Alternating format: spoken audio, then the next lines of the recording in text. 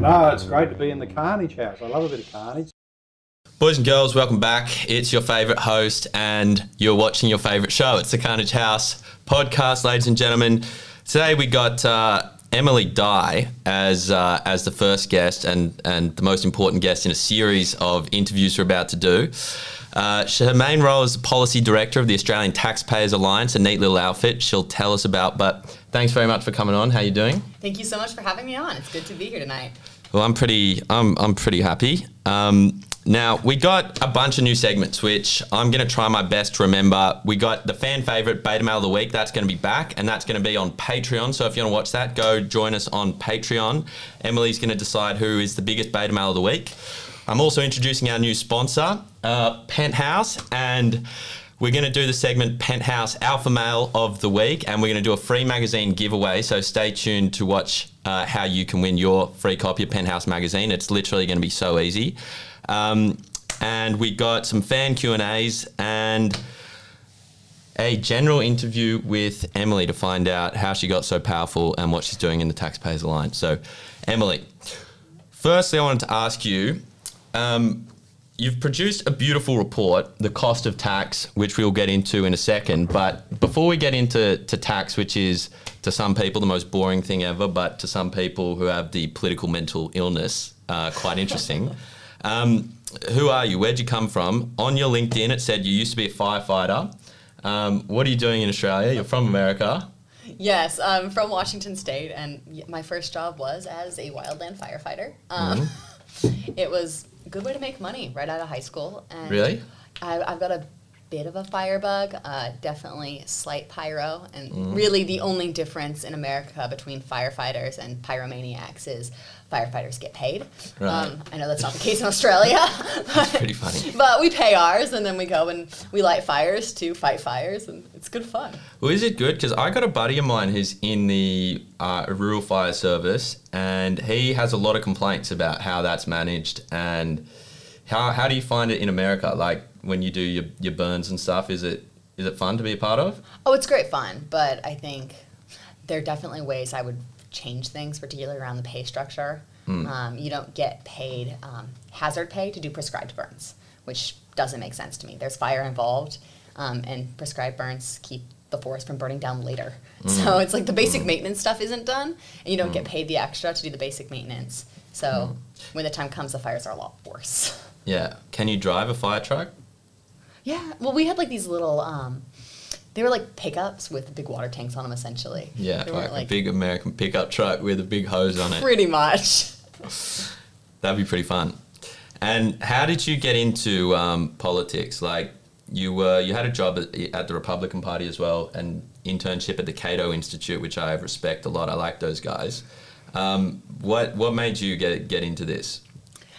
It was kind of forced upon me as like an infant. Yeah, well, we know that feeling. Yeah, I didn't have much choice in the matter. I was very much the politician-kissed baby. There's a cute picture of me at 5 holding George Bush's hand and waving and being cute because my parents were very involved and they shamelessly used us for their political ends. I think I know that feeling too. And it stuck. And so I just kept on with it. Yeah, well, it's a pretty thankless and low-paying job, and well, that's what my guess is, at least for most political people. So how'd you end up at the Taxpayers Alliance, and what's that job like for you? That's also a great random story that starts with a few too many vodkas. Good. Well, we got some gin on the show. This is some free gin we got from work, so I'm going to load mine up again, but please continue. Yeah, so I met Tim Andrews at a Cato networking event. At the time, I was an intern at the Cato Institute. And he's the founder, right? Tim? Yeah, he's the founder of the ATA. So met him, and he was like, you should come to this conference in Australia. It's the best thing since sliced bread. You have to go to the Friedman Conference. And I was like, that's nice, drunk Australian. Yeah. And went home and didn't think about it again. And then he started hammering me on Facebook and was like, hi, you should come to this conference. I was like, you're crazy. I can't fly across the world to go to this conference. Right now I'm looking for a job. I'm trying to like figure out my career. He asked me where I was applying. I was applying for Americans for Tax Reform. And he's like, well, I run Australians for Tax Reform, essentially. And he's like, I'll give you a recommendation if you come to this conference. And I was like, if you get me a job, I will come to your conference. And he's like, okay, send me your resume. So sent him over my resume. And it's like, cool, we'll hire you.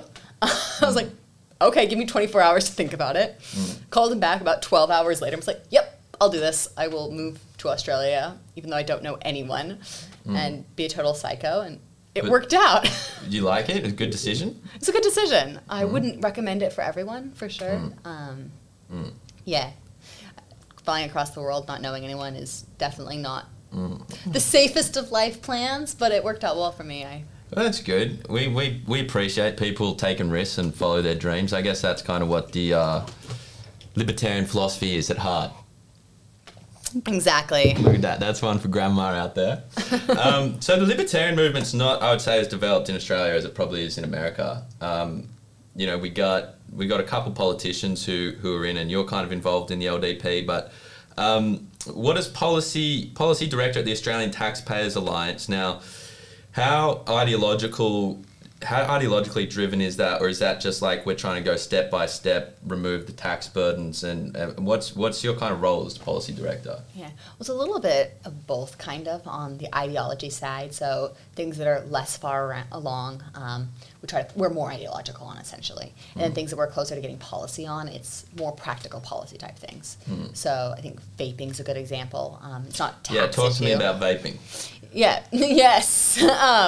It's one of our biggest campaigns, is Legalize Vaping Australia, and it's very much in that policy sphere, that advocacy, legalize it and tax it. Don't tax it too much, it's better than cigarettes, but it's a very practical, like, getting it into policy, legalizing vaping, while some of our other issues are more libertarian. Let's see, I'm trying to think of a good example, more ideological. I guess a good one would be industrial relations reform. That one is much more ideological. We write much more ideological type op-eds, which are like, this would be the dream. The dream is a much simpler industrial relations system. Right now, we're not anywhere close to that. We've got way too many minimum wages. We don't have one minimum wage. We have many, and they're above $15 an hour American.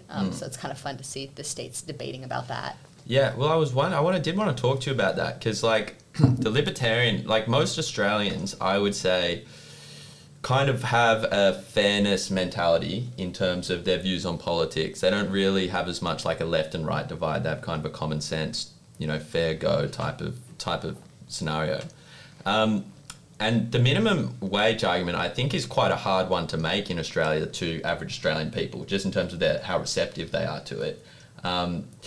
So can you explain what your thoughts are on the minimum wage? Presumably you would remove it. Is that my guess, if you had your total ideological heaven? Yeah, my ideological heaven is get rid of the minimum wage. There's no point. It's basically saying it's illegal for you to work from $0 to $19.84 an hour. Like, well, what if you're only worth $18? Well, that's the only value you can provide. Then too bad for you. You don't get a job. It's like, what if you can only provide $15 worth of benefit to the company? Well, too bad for you. You don't get a job. And so it just kind of lifts that first ladder on the rung up higher for many people. And I don't think a minimum wage is supposed to be a living wage. It's supposed to be that first step, that first entry in, and then ideally you would get like more experience, you'd grow, and you would actually move up to a living wage. Yeah, because I remember I think I was reading some piece on it, and people were talking about, like, back in the day when you didn't have either a minimum wage or it was way lower, like movie theaters, for example, could pay people to, like, young kids to, like, show people to their seat, for example, for like $5 or $10 an hour.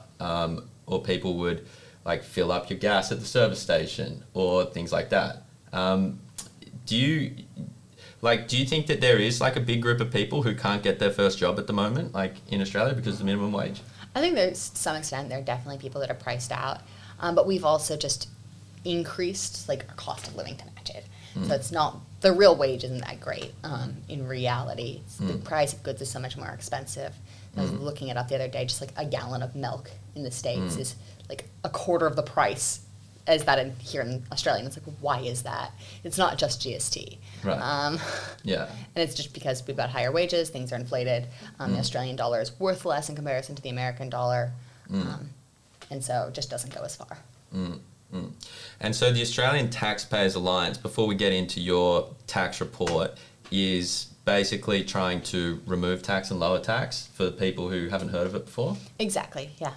and make more efficient taxes as well. Yeah, because that's one of the things I found interesting about the report, which we'll get into, is the idea of having like better taxes with less deadweight loss, which is a term you would have learned in your economics degree. Yes. From Washington University. But before we get into that, let's talk about Penthouse Alpha Male of the Week. Now, whoever wins this competition gets a free book. It actually is a really nice book. I hope you can see that in the frame right there. It's got some sexy girls in there. It's got some good articles in there. We might get some of Emily's articles in there at some stage. You got some nice writers, like famous Australian people like Warren Mundine, and I think Dershowitz has had articles in there. There's Gideon Rosner, there's, who else? David Lionhelm, one of our family favourites. So the way to win your Penthouse magazine is to comment below who's the Penthouse Alpha Male of the Week. Someone who basically gave the middle finger to the establishment, stood up for their own beliefs, was based.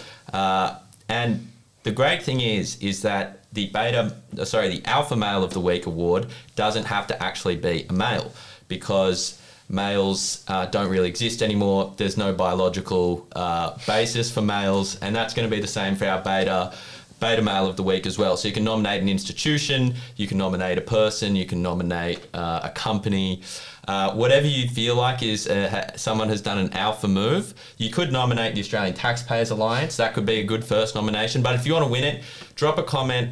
Who's your nomination and why, and leave your email and we'll get in touch with you, and if you win we'll send you that and we'll announce it on the next video. That's a mouthful. I need to work out how to say that quicker. But on to the next general interview segment, taxes. I titled this on my research document, Taxes That Are Breaking Our Balls. And you wrote this cost of tax report, which had some crazy conclusions, like the government taking over 50% of like average people's money, 45%, 55%, some different figures thrown around. Can you give like the overall conclusions of that tax report and why you did it? Yeah, I think the basic conclusion is there's a lot of sneaky taxes that are busting our balls, essentially. It's a lot of taxes that were supposed to go away with GST that didn't, that are still around. And so we've got essentially taxes on taxes.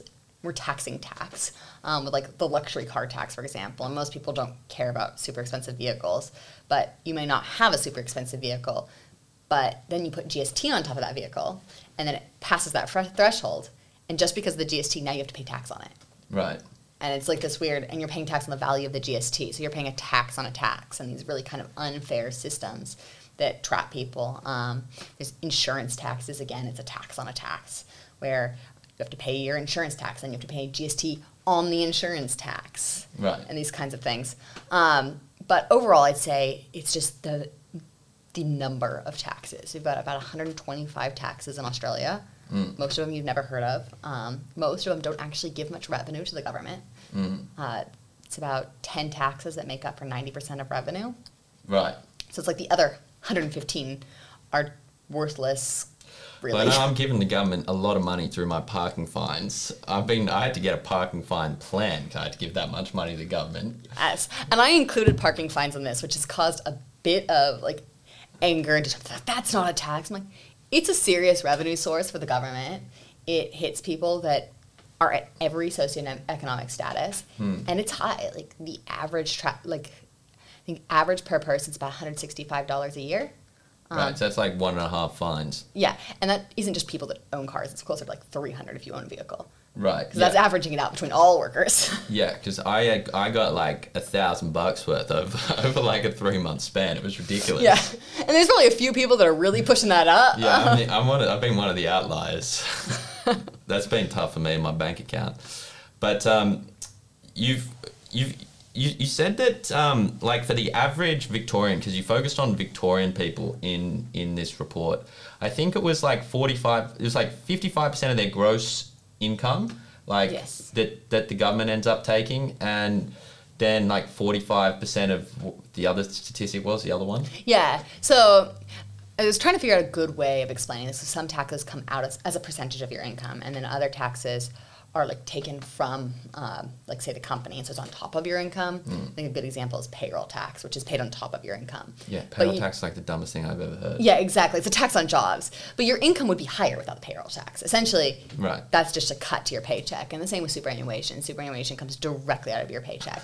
So it's like you'd have an extra 9.5% of your income without superannuation because it's what the employer actually has to factor in Yeah. to hire you. Yeah. And I mean, how crazy is it that, like, it just seems strange to me that if the government is saying to people, you know, we want you to be financially independent in your retirement, and we're going to force you to put money into your super, then they tax it still. Like, sure, well, then they tax it still. This blows my mind. I'm like, Yeah. we're going to increase the superannuation guarantee to 12% because Yeah. people don't have enough in their retirements. But if you actually just stopped taxing it, they'd have more money Yeah. than if you increase the superannuation guarantee. Well, I was thinking about this the other day. Sometimes I just have to think about things, you know, very occasionally. And I had the thought that maybe part of the deep state would be like the the superannuation guys who just get free money all the time from this, from the government people mandating super. And like, if you own like a big superannuation fund and everyone in the country is forced to pay like 10% of their income to you, like, that is a fantastic business model, and you do not have to do anything. Yeah. And on top of that, the government is going to make sure that you don't fail, because if you do, then you're going to wipe out everybody's retirement wealth. So you not only have a stable source of income from the government, but you're also kind of failure proof because the government will bail you out. Exactly. And I think that's really messed up our financial markets. I think we've got the point of the financial system and the value that the financial system provides is they're kind of like the detectives for like which companies are doing well, which companies are doing badly, and they kind of like sniff out what's going on and they figure out the prices, and the stock market reflects the value of these companies. And because of that, that's information. They provide information. That's what they're giving to society. A lot of people see the financial sector and they're like, they're just making money off of interest. They're not providing any real value. They do provide value. But when you have superannuation and people are forced to invest, it entirely distorts that. And a lot of superannuation funds are going into the real estate market, which results in inflated housing prices, which just cuts into people's bottom lines. Like housing prices in Australia are crazy. Now, do you know about house prices, and what is there like a problem with it? Because I'm not wealthy enough to buy my first house yet. Not even close. In fact, I have negative money at this point. But if for people who do want to buy their first houses, like, why is it so expensive? And like, what policies would fix that? Like, maybe not having superannuation funds invest, or like, do you know about the housing market? Yeah, I've actually also included that in the report. Look at you, God bless you. So we've got That's why we bring her on, ladies and gentlemen. She knows everything. we've got a nice mess, and it feels again like double taxation and taxes on taxes, because the housing prices are essentially artificially inflated by government restrictions. You've got zoning restrictions. You can't expand the city out. You can't expand the city up. And you've got like certain areas that are zoned for specific things. So you can't have a multifamily unit in like a single family unit area, or you can't have businesses in certain areas. And you have to jump through all of these hurdles, all of these hoops in order to like actually build a house. Yeah, like you'd think that if you buy the land should be yours, not like subject to all these terms and conditions from the government. 100%. And it's the biggest expenditure for most councils is just approving all of these things. So that's a waste of our taxpayer money right there. And there's a bit of corruption that goes in there Oh, with the there's rezoning and all that type of bullshit. exactly, there's favoritism played. And then we end up with this situation where it's approximately 60% of the value of a home is just like caused by all of these restrictions. Really? Yeah. You reckon 60%? Yeah, this is from a report from the CIS found, I think in inner city Sydney, it's about almost 70, it's 69. Outer, like regional areas, it's about 60%. Wow. Melbourne, it's I think 20 and 60. I'm trying to remember exactly. I'd have to look it up exactly to get the numbers precisely. But yeah, it's about 60%. Yeah, that's crazy. That's why I'm not planning to live in Sydney in my late 20s No. and 30s. I'm not going to buy a house here for a bit. I'm going to go to like Ukraine maybe go to Kenya for a bit, go to China for a bit, get a 99-year lease. Yeah. Well, the fun thing about this is you've got the inflated housing prices and the inflated land prices, and then you have to pay stamp duty and land tax Yeah. on top of it. And so it's like, well, Yeah. Yeah, it's pretty crazy. And then also in your report you talk about how like it's the consumption taxes that also break your balls. Like if you're a smoker, for example, you pay like average of $5,000 a year in tax. Alcohol, for example. I was looking at this, so I was interested. I had some friends come over from New Zealand last weekend, and they were like, man, it's crazy how much beer costs here. I'm like, yeah, but how much does it cost for you? And they're like, yeah, well, if you get a 6-pack in Australia, it's like $25, but if you get it in New Zealand, it's like 12 to 15. And I wrote some statistics down for the people at home, because I know we have a strong beer drinking audience, or at least I would guess. And it said that, here, look at this. I missed the right. Give me 1 second right here. Okay, listen to this. So a typical case of beer in Australia sells for $52, and $22 of that is in tax. Australians pay 17 times more beer tax than the Germans. That's bullshit. Surely we didn't beat them in World War II to pay 20 times more fucking tax on our beer. And then we got 15 times more than Spain, 7 times more than US, 6 times more than Canada, and double that of New Zealand. And then that's just for beer. For liquor tax, you have the third highest in the world, with 57% of retail value is tax. And they're busting our nuts out here.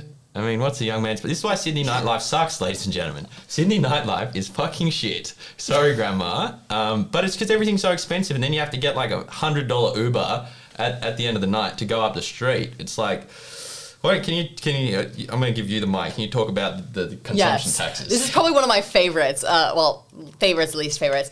I care a lot about alcohol tax because I like my gin and tonics, and it's about 39% of the value, like of the price you're paying for a gin and tonic, is alcohol tax. Then you also have to pay GST. So then it's 49%. So half of every single spirit that you're drinking is going to the government, which is crazy. Across the board, it's about 20% if you average out all alcohols. Right. And that's because wine is quite a bit less. And wine is taxed in an entirely different way than beer and spirits. Wine is taxed according to the value of it. So the wine lobby has done very well in Australia. Yeah, congratulations to the wine lobby. We might give them some free advertising next time. Yeah, they're doing all right. They figured it out. My theory is politicians just like their nice wine tours. Well, we know Barry O'Farrell did. I don't know if you're in Australia for that. He was the New South Wales Premier who had to resign because he got a gift of like $1,000 bottle of wine from someone. And that was like 5 years ago maybe, and he was forced to resign. Yikes. RIP. Oops. RIP, my man Barry. And then the last consumption tax I wanted to talk to you about, or potentially lack of consumption tax, is on drugs. Now, you made an interesting point. I believe it was you made the interesting point that like Australia spends over like $1,000 a year. $1 billion a year on policing drugs, and like 65% of that goes towards cannabis policing. Hitting up innocent people like myself, young, smart up and comers. Yes. Now, what do we do about cannabis in particular, and then other drugs to make it like a thing so people don't get arrested for the victimless crime, but then a way that will make it palatable for the government? Yeah. So I think it is a legalized and tax, but you have to be so careful about that. I think I made the mistake of investing in corporate cannabis when it was legalized in the U.S. or in Washington State, my home state. It's like, yes, I'm going to make so much money. Cannabis is legal. Everybody wants their weed. And then they just smashed the weed industry with taxes. And there was already a happy, thriving black market. Right. So why would they then give up such a percentage of their profits to the government when they've still got customers, they've still got clients, they're still doing their thing? There's just less risk. So I think if the government does want to tax weed, they can't just automatically drop like a 65% tax on it. They've got about 65% tax on cigarettes. They can't just do that and expect there to be a legal weed industry. You have to let that industry grow up. So my ideal world is just GST. GST on cigarettes, GST on weed, GST on alcohol. Stop trying to manipulate people's decisions. Let people be adults and make their own consumption choices. Believe it or not, like I can choose how much alcohol I should drink. I don't need the government to bankrupt me for drinking too much.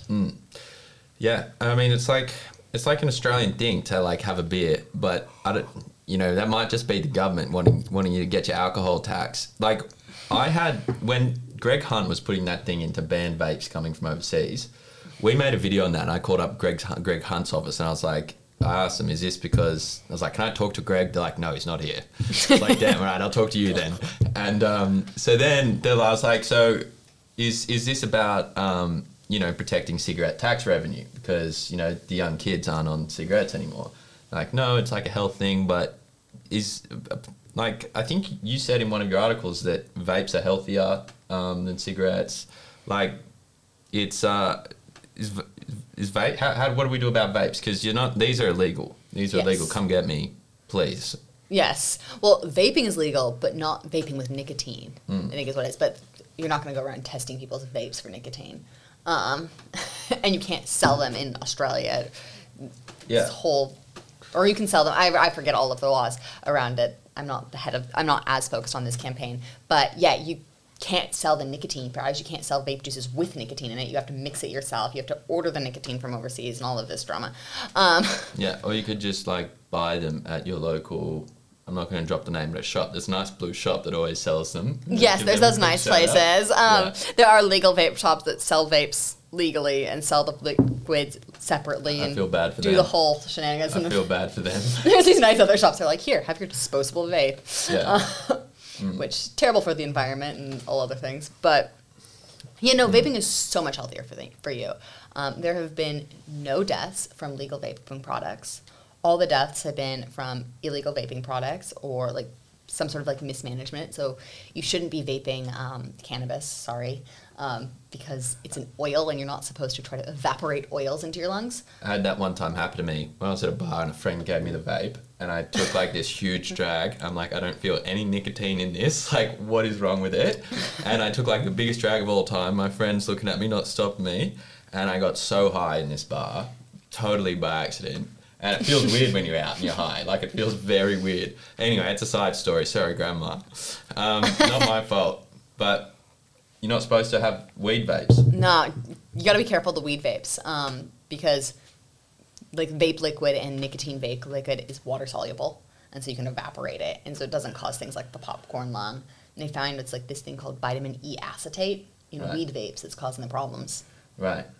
And it's a lower risk than cigarettes even.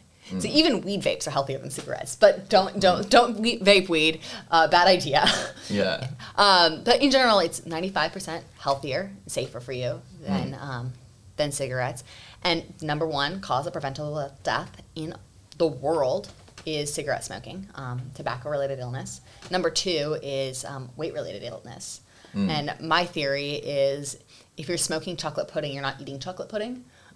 So I think that there should be more research done on all of the benefits of vaping just to get rid of bad habits. It's not the worst habit to have, really. Yeah, I agree. It can be expensive sometimes as well, but there's some nice suppliers out there cutting down the cost. There's ones you can get from New Zealand which are 1,500 puffs for $20. Yeah.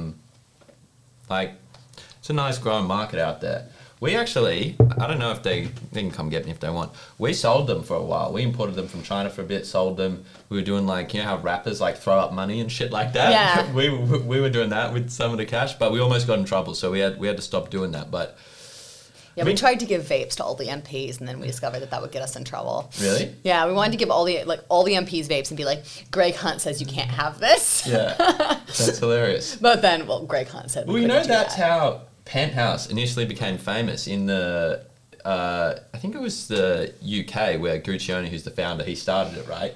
So I think Playboy was just out in America, but it might not have been out in Britain. But anyway, his marketing strategy when he started Penthouse was he just mailed them to the house of every single politician and in the 60s, and they all got super outraged, and then they all talked about it in Parliament, how bad it was, and he just sold so many. Still doing that? Because I remember when I was a congressional intern, I don't know. Yeah, every month we get a copy of Penthouse consistently, and it was just it was whichever intern wanted it could take it home because the congresswoman was definitely. That's pretty funny. Not the Penthouse type. Yeah, I can imagine it's not good for the public image. No. But this is actually quite a nice magazine. You like it? Have you ever seen it? Yeah. I've read a few articles in it. Sorry, I'm not a subscriber. I need to fix that. I'll get on it. But yeah, no, I've read quite a few of the articles online, and I love the artwork. Yeah, they're good, huh? They're pretty good. You can go subscribe to that. It's like $50 a year. You know what the best thing is about subscription actually is that It's only $50 a year. yeah, it's quarterly, Okay. and so you get 4, but then you also get because you know how I was telling you I got this gin because advertisers didn't want to pay cash, so they give them free alcohol. Nice. There's another advertiser in there called I think Charles and Lee, and what they do is they do like special man care stuff, so like face scrubs and things like that. Oh, lovely. And so they have like this package which is like valued at like $50 a year or $70 a year that you get for free when you get a subscription to the mag. So you buy the mag subscription for $50 and you get a free like $50 man care package or something. Like, buy this for your man, to all our female listeners. Like, you want to fix him up real nice. Like, Yeah. Make Like- sure he's tidy everywhere. make sure he's tidy everywhere. He's looking nice. He doesn't get any of these little. I got some breakouts because I haven't been using it. But now, Yeah, what no, is- I assumed it'd be like $200. It's such a nice magazine. yeah, it is a really nice magazine. Like, my friends all got subscriptions when I showed them. Like, they're like, it's not actually, like, they thought it was a funny thing at the start. And like, oh, Penthouse magazine. And like, it's actually really nice. Yeah. Yeah, it's a good magazine. All right, now, the last segment before our what do you call it? Our Beta Mail of the Week segment on Patreon is we had a Q&A. So I asked our Instagram followers what tax-related questions they got for a tax expert, and we had a couple. The first one, let me pull this up. It's hard to use Instagram for old people like me. Okay, few questions. First, from Be Free with Jim Lee, our friend Jim Lee. He says, what's the best way to make money and not get taxed in Australia? How can you avoid tax? Oh, I would say pull a Netflix and offshore. Pay your tax in the Netherlands. I am not a financial advisor, so I'm not supposed to be I can't give real like tax advice. I'm not an accountant. I look at it more from the policy perspective. No, we definitely can. The motto of this show is we have no idea what we're doing, and we're going to give advice on a whole lot of topics we don't know about. That's Yeah. basically the point of this show. My other recommendation would just live in a hole. Do not drink. Do not smoke. Do not gamble. Do not drive. Do not own a house. Also, don't work. That would be. I would say that is the best way to avoid tax in Australia. Okay, so you know what? That's pretty fair. Second question is from one of Fiona's old flames. Her name's Maddie. Big fan of the show. She went to they both went to one of these art schools. So they didn't have the best education. But she asked, what is tax? So for someone who went to an art school, can you just outline what tax is? What is tax? I could use this like standard libertarian chant. It is theft. I mean, the aim of tax, there's a lot of different philosophies on like what is tax for. My idea would be tax is to fund the government and to fund certain services that are important for a functioning government, like a judicial system, like an army, like roads, all of these things that we value. I think the tax should go to that. But a lot of times tax is used and is a tool of policymakers to try to shift our behavior into a way that they prefer. So, yeah, it's like the cigarette tax. They don't want us to smoke. Like that has an externality on society. We got to stop people from smoking because then they'll get sick, and we know better. The government knows best, and so we're going to stop you from smoking. And another of the ways people see tax is like an equalizer. So they try to tax people at higher incomes more and tax people at lower incomes less. That rarely works because people at higher incomes can and do figure out how to avoid taxes effectively. Maybe not always offshoring to the Netherlands, but companies do that. Go to Bahamas occasionally. Bahamas. You can take a world trip. But baby. there are lots of legal loopholes that you can manage to get around. And wealthy people do that. So the blame poor them. I wanna people keep my money. get stuck. Okay, another question. This is a hot question from my brother Alex. He asks, why do women pay less tax than men overall? Oh, that's actually a great question. I like that one. It's because women work fewer years in general. On average, women do take more time off for childbirth and child rearing. And as a result, they're paying less income tax over that period. They're still paying just as much tax in other areas, so they're paying just as much GST. They're going to be paying just as much other forms of tax. But because they're working fewer years, then there's that gap. They're not paying income tax over that time. Same goes with superannuation, where women tend to have almost $100,000 less in their superannuation funds on average. Right. because they're not working for those years. Very interesting. Now, last question is, are you going to be at the Roosters game this weekend? The Roosters game. Do you ever follow rugby league?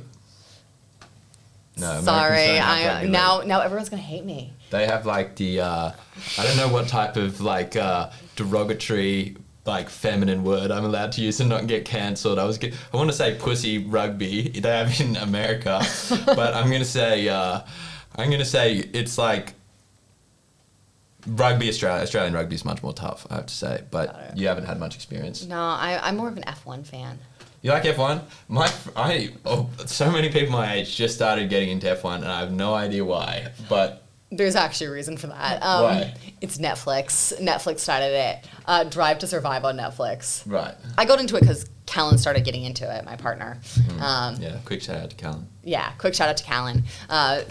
He originally got me into race car driving, cars going around. I was like, it's just like NASCAR. People just go around in circles really fast. It's so boring. But I'm very much enjoying the F1. And then there's Drive to Survive on Netflix, which is like the behind the scenes of F1. So I think that's probably why people are getting involved.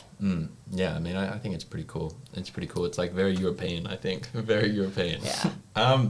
Okay, well, the last thing I wanted to ask you in the general interview segment is like, you wrote like a 5-piece of advice for Australian policymakers for like upcoming tax. And that my gut feeling is that's related to the budget, which is coming out like next Tuesday. Now we got a whole lot of debt, and it's so much money that you can't even think about that much money. But I want to ask you, what do we want from the budget, or what do you want from the budget? What would you think make Australia a better place? Like, and if you could talk about the debt a little bit and make it like understandable for spastics like me. No, totally. Perfect world. The budget that I'm not going to get would be tax cuts, less spending, especially less spending on specific interest groups. A lot of times the government likes to pick out specific groups and try to make them happy and give them money. It's like, oh, we've got women's issues. We're going to give... Oh, yeah, like gender reassignment surgery in Pakistan. Yeah, exactly. All this random stuff that doesn't need to be there. So I would love to see slashing of useless policies, slashing of bureaucracy. We've hired so many public servants in the last year to combat COVID. A lot of people at Service Australia, I think it was like 5,000 extra staff members. I would love to see us cut back and start firing people and send them back into the real world to actually provide value to society. And then with all that money we have saved, to then increase the tax threshold. So my ideal income tax would start at $39,000 because $39,000 is approximately the minimum wage. What a full-time minimum wage worker is. If the minimum wage isn't a living wage, then why are we taxing them so much? So I would love to see it start there and then go up at a much slower rate. Because right now our brackets hit like very average salaries, very normal salaries, very high tax rates. 32.5% is a very high income tax rate. Yeah. And talk to me about the debt. Like, do you deal much with the debt in your like analysis? Yeah. Sorry, I missed that part of the question. It's okay. Yeah, I think that in the States that is more of an issue than it is here in Australia, obviously. And there's this idea that we can just keep borrowing money and we can just bring money out of thin air, and the government can spend it and it essentially makes money. And then if the economy starts to heat up and we get inflation as more money is pumped into the economy, the dollar becomes worth less, essentially. There's more dollars going around. They're not as scarce of a resource. And so there's the possibility and threat of inflation. And then the idea is that the government can then just tax that away and fix the problem. Not the greatest policy. That money does have to get paid back. Australia does not have the kind of credit that the US does, in the sense that no one's basing their currencies off of the Australian dollar. So we really can't get away with just making up money. That money does have to get paid back at some point, and it gets paid back with interest, and so that's charged on the taxpayers. And so as time goes on, we're getting less bang for our taxpayer buck, essentially. Because I have heard the argument made from some people that like with interest rates so low, it's good for the government to be borrowing. Like it's almost like free money. Like, is that real or not? It's less dangerous right now, but there's a threat that interest rates could increase, and the government is controlling the interest rate to keep it down, keep it low. and that is saving the money from the government from having to pay back at really high interest rates. But interest rates aren't going to stay low forever. That does have to get paid back at some point. At some point, interest rates are going to go back up, and we're going to want interest rates to go back up because when interest rates are up, it means that the economy is doing better. People are lending out money. We want people to lend money to start like enterprises, allowing people to buy houses, allowing people to start their businesses. That requires people to lend their money. Well, I did want to ask you about the US debt in the sense that, like, I guess one of the main conservative or like libertarian criticisms of Trump is in particular like him blowing out the debt. And a lot of people would have hoped that he would have paid a lot of that off. He did do some significant tax reform, but was, I guess, unable to use that to like pay off the debt. Do you think like cutting taxes first and paying off debt later is like a viable thing, or do you think like you have to couple the two together? I think you have to if you cut taxes, you have to cut spending. I was very unhappy with a lot of Trump's policies, even I loved the fact that they were getting tax cuts. I loved like Tax Cuts and Jobs Act, great idea. But then he turns around and issues a bunch of tariffs, and tariffs operate just like a sales tax. It's a tax on goods essentially. And so the price of like the cost of doing business in the US rose, and so essentially that was a tax increase. So he's undermined the good he's done by cutting taxes on businesses by increasing the price of goods through tariffs, and so it kind of just counterbalanced itself, and he just cranked up the debt. And instead of paying for that, instead of cutting things that we didn't need, he just kept spending, and I think that's a terrible policy. I think it's very dangerous, particularly with the foreign policy situation in the United States. The U.S. can get away with it because the world currencies base themselves off of the U.S. dollar. And that's been the case since Bretton Woods. And so all of our currencies are based on the dollar. And if the dollar goes up, then, like, basically, yeah. So, like, we measure by the dollar, essentially. If that weren't the case, then the U.S. would have to pay that money back. And the value of the dollar would plummet. And the people in the U.S. would not be in a great situation. And so I think that it was very unwise of Trump. I think that's one of the biggest issues that we have in the United States right now is the high levels of debt. Well, we are, generally speaking, big fans of Trump on the show, but we welcome the criticism. And, Sorry. Big man, you got to come back in 2024 and fix that shit up. That's what you got to do. Okay, so that's going to bring us to the end of this interview. We are going to record the Beta Male of the Week segment in just 1 second, and if you want to find out why LeBron James and a couple of other betas are getting a nomination, then go check out our Patreon. You can support the channel. It's helping us buy some new cameras and lights. We just bought the new audio equipment, so that's fantastic. Make sure to get on our Instagram and comment on the YouTube if you want to win that Penthouse magazine, baby. What else, Fiona? Any other housekeeping? Check out our Facebook. We got last housekeeping thing is, Emily, where can people follow you? Do you have a public page really? Yeah, so I have my website, emilydye.com, where I post all of the stuff that I've been writing, as well as like all of my interviews go up on there. And you can also follow me on Twitter. I'm very active on Twitter. I do have a Facebook page. It exists. I occasionally check in on it. Somewhere in the dark corners of the internet. But I'm sorry, Zuckerberg, I don't like you. Not a fan of Facebook. I find it frustrating. I find the censorship and the algorithm on Facebook incredibly frustrating. So Twitter is where it's at for me. Yeah, well, we will cut this up. We'll throw some of it on Twitter. And we'll put all the links to Emily's social media in the description, so make sure to follow her. Australian Taxpayers Alliance. What else you want to plug? You want to plug that? Yeah, I also have to plug, or not have to, I should plug, this paper was not done just by the Australian Taxpayers Alliance. It was in collaboration with the Liberal Democrat Party. So definitely want to give them a plug. For I'm sponsoring happy to give them this a plug. report. I feel like I probably should have done it anyway. I'm actually a paying member of those boys. They're good boys down there, aren't they? Good. Yeah, they're boys good. They and do girls. good work. Boys and girls. Yes, it's not all a boys' club. It's not all boys club, but they could use extra couple females if I'm allowed to take a dig. Okay, so thank you. That's all for this interview. About to wrap up, do our Beta Male of the Week segment, so jump on a Patreon if you want to listen to that. Thank you very much. This is Dual Cameron checking out. Thank you very much, Emily. Cool. Thank you.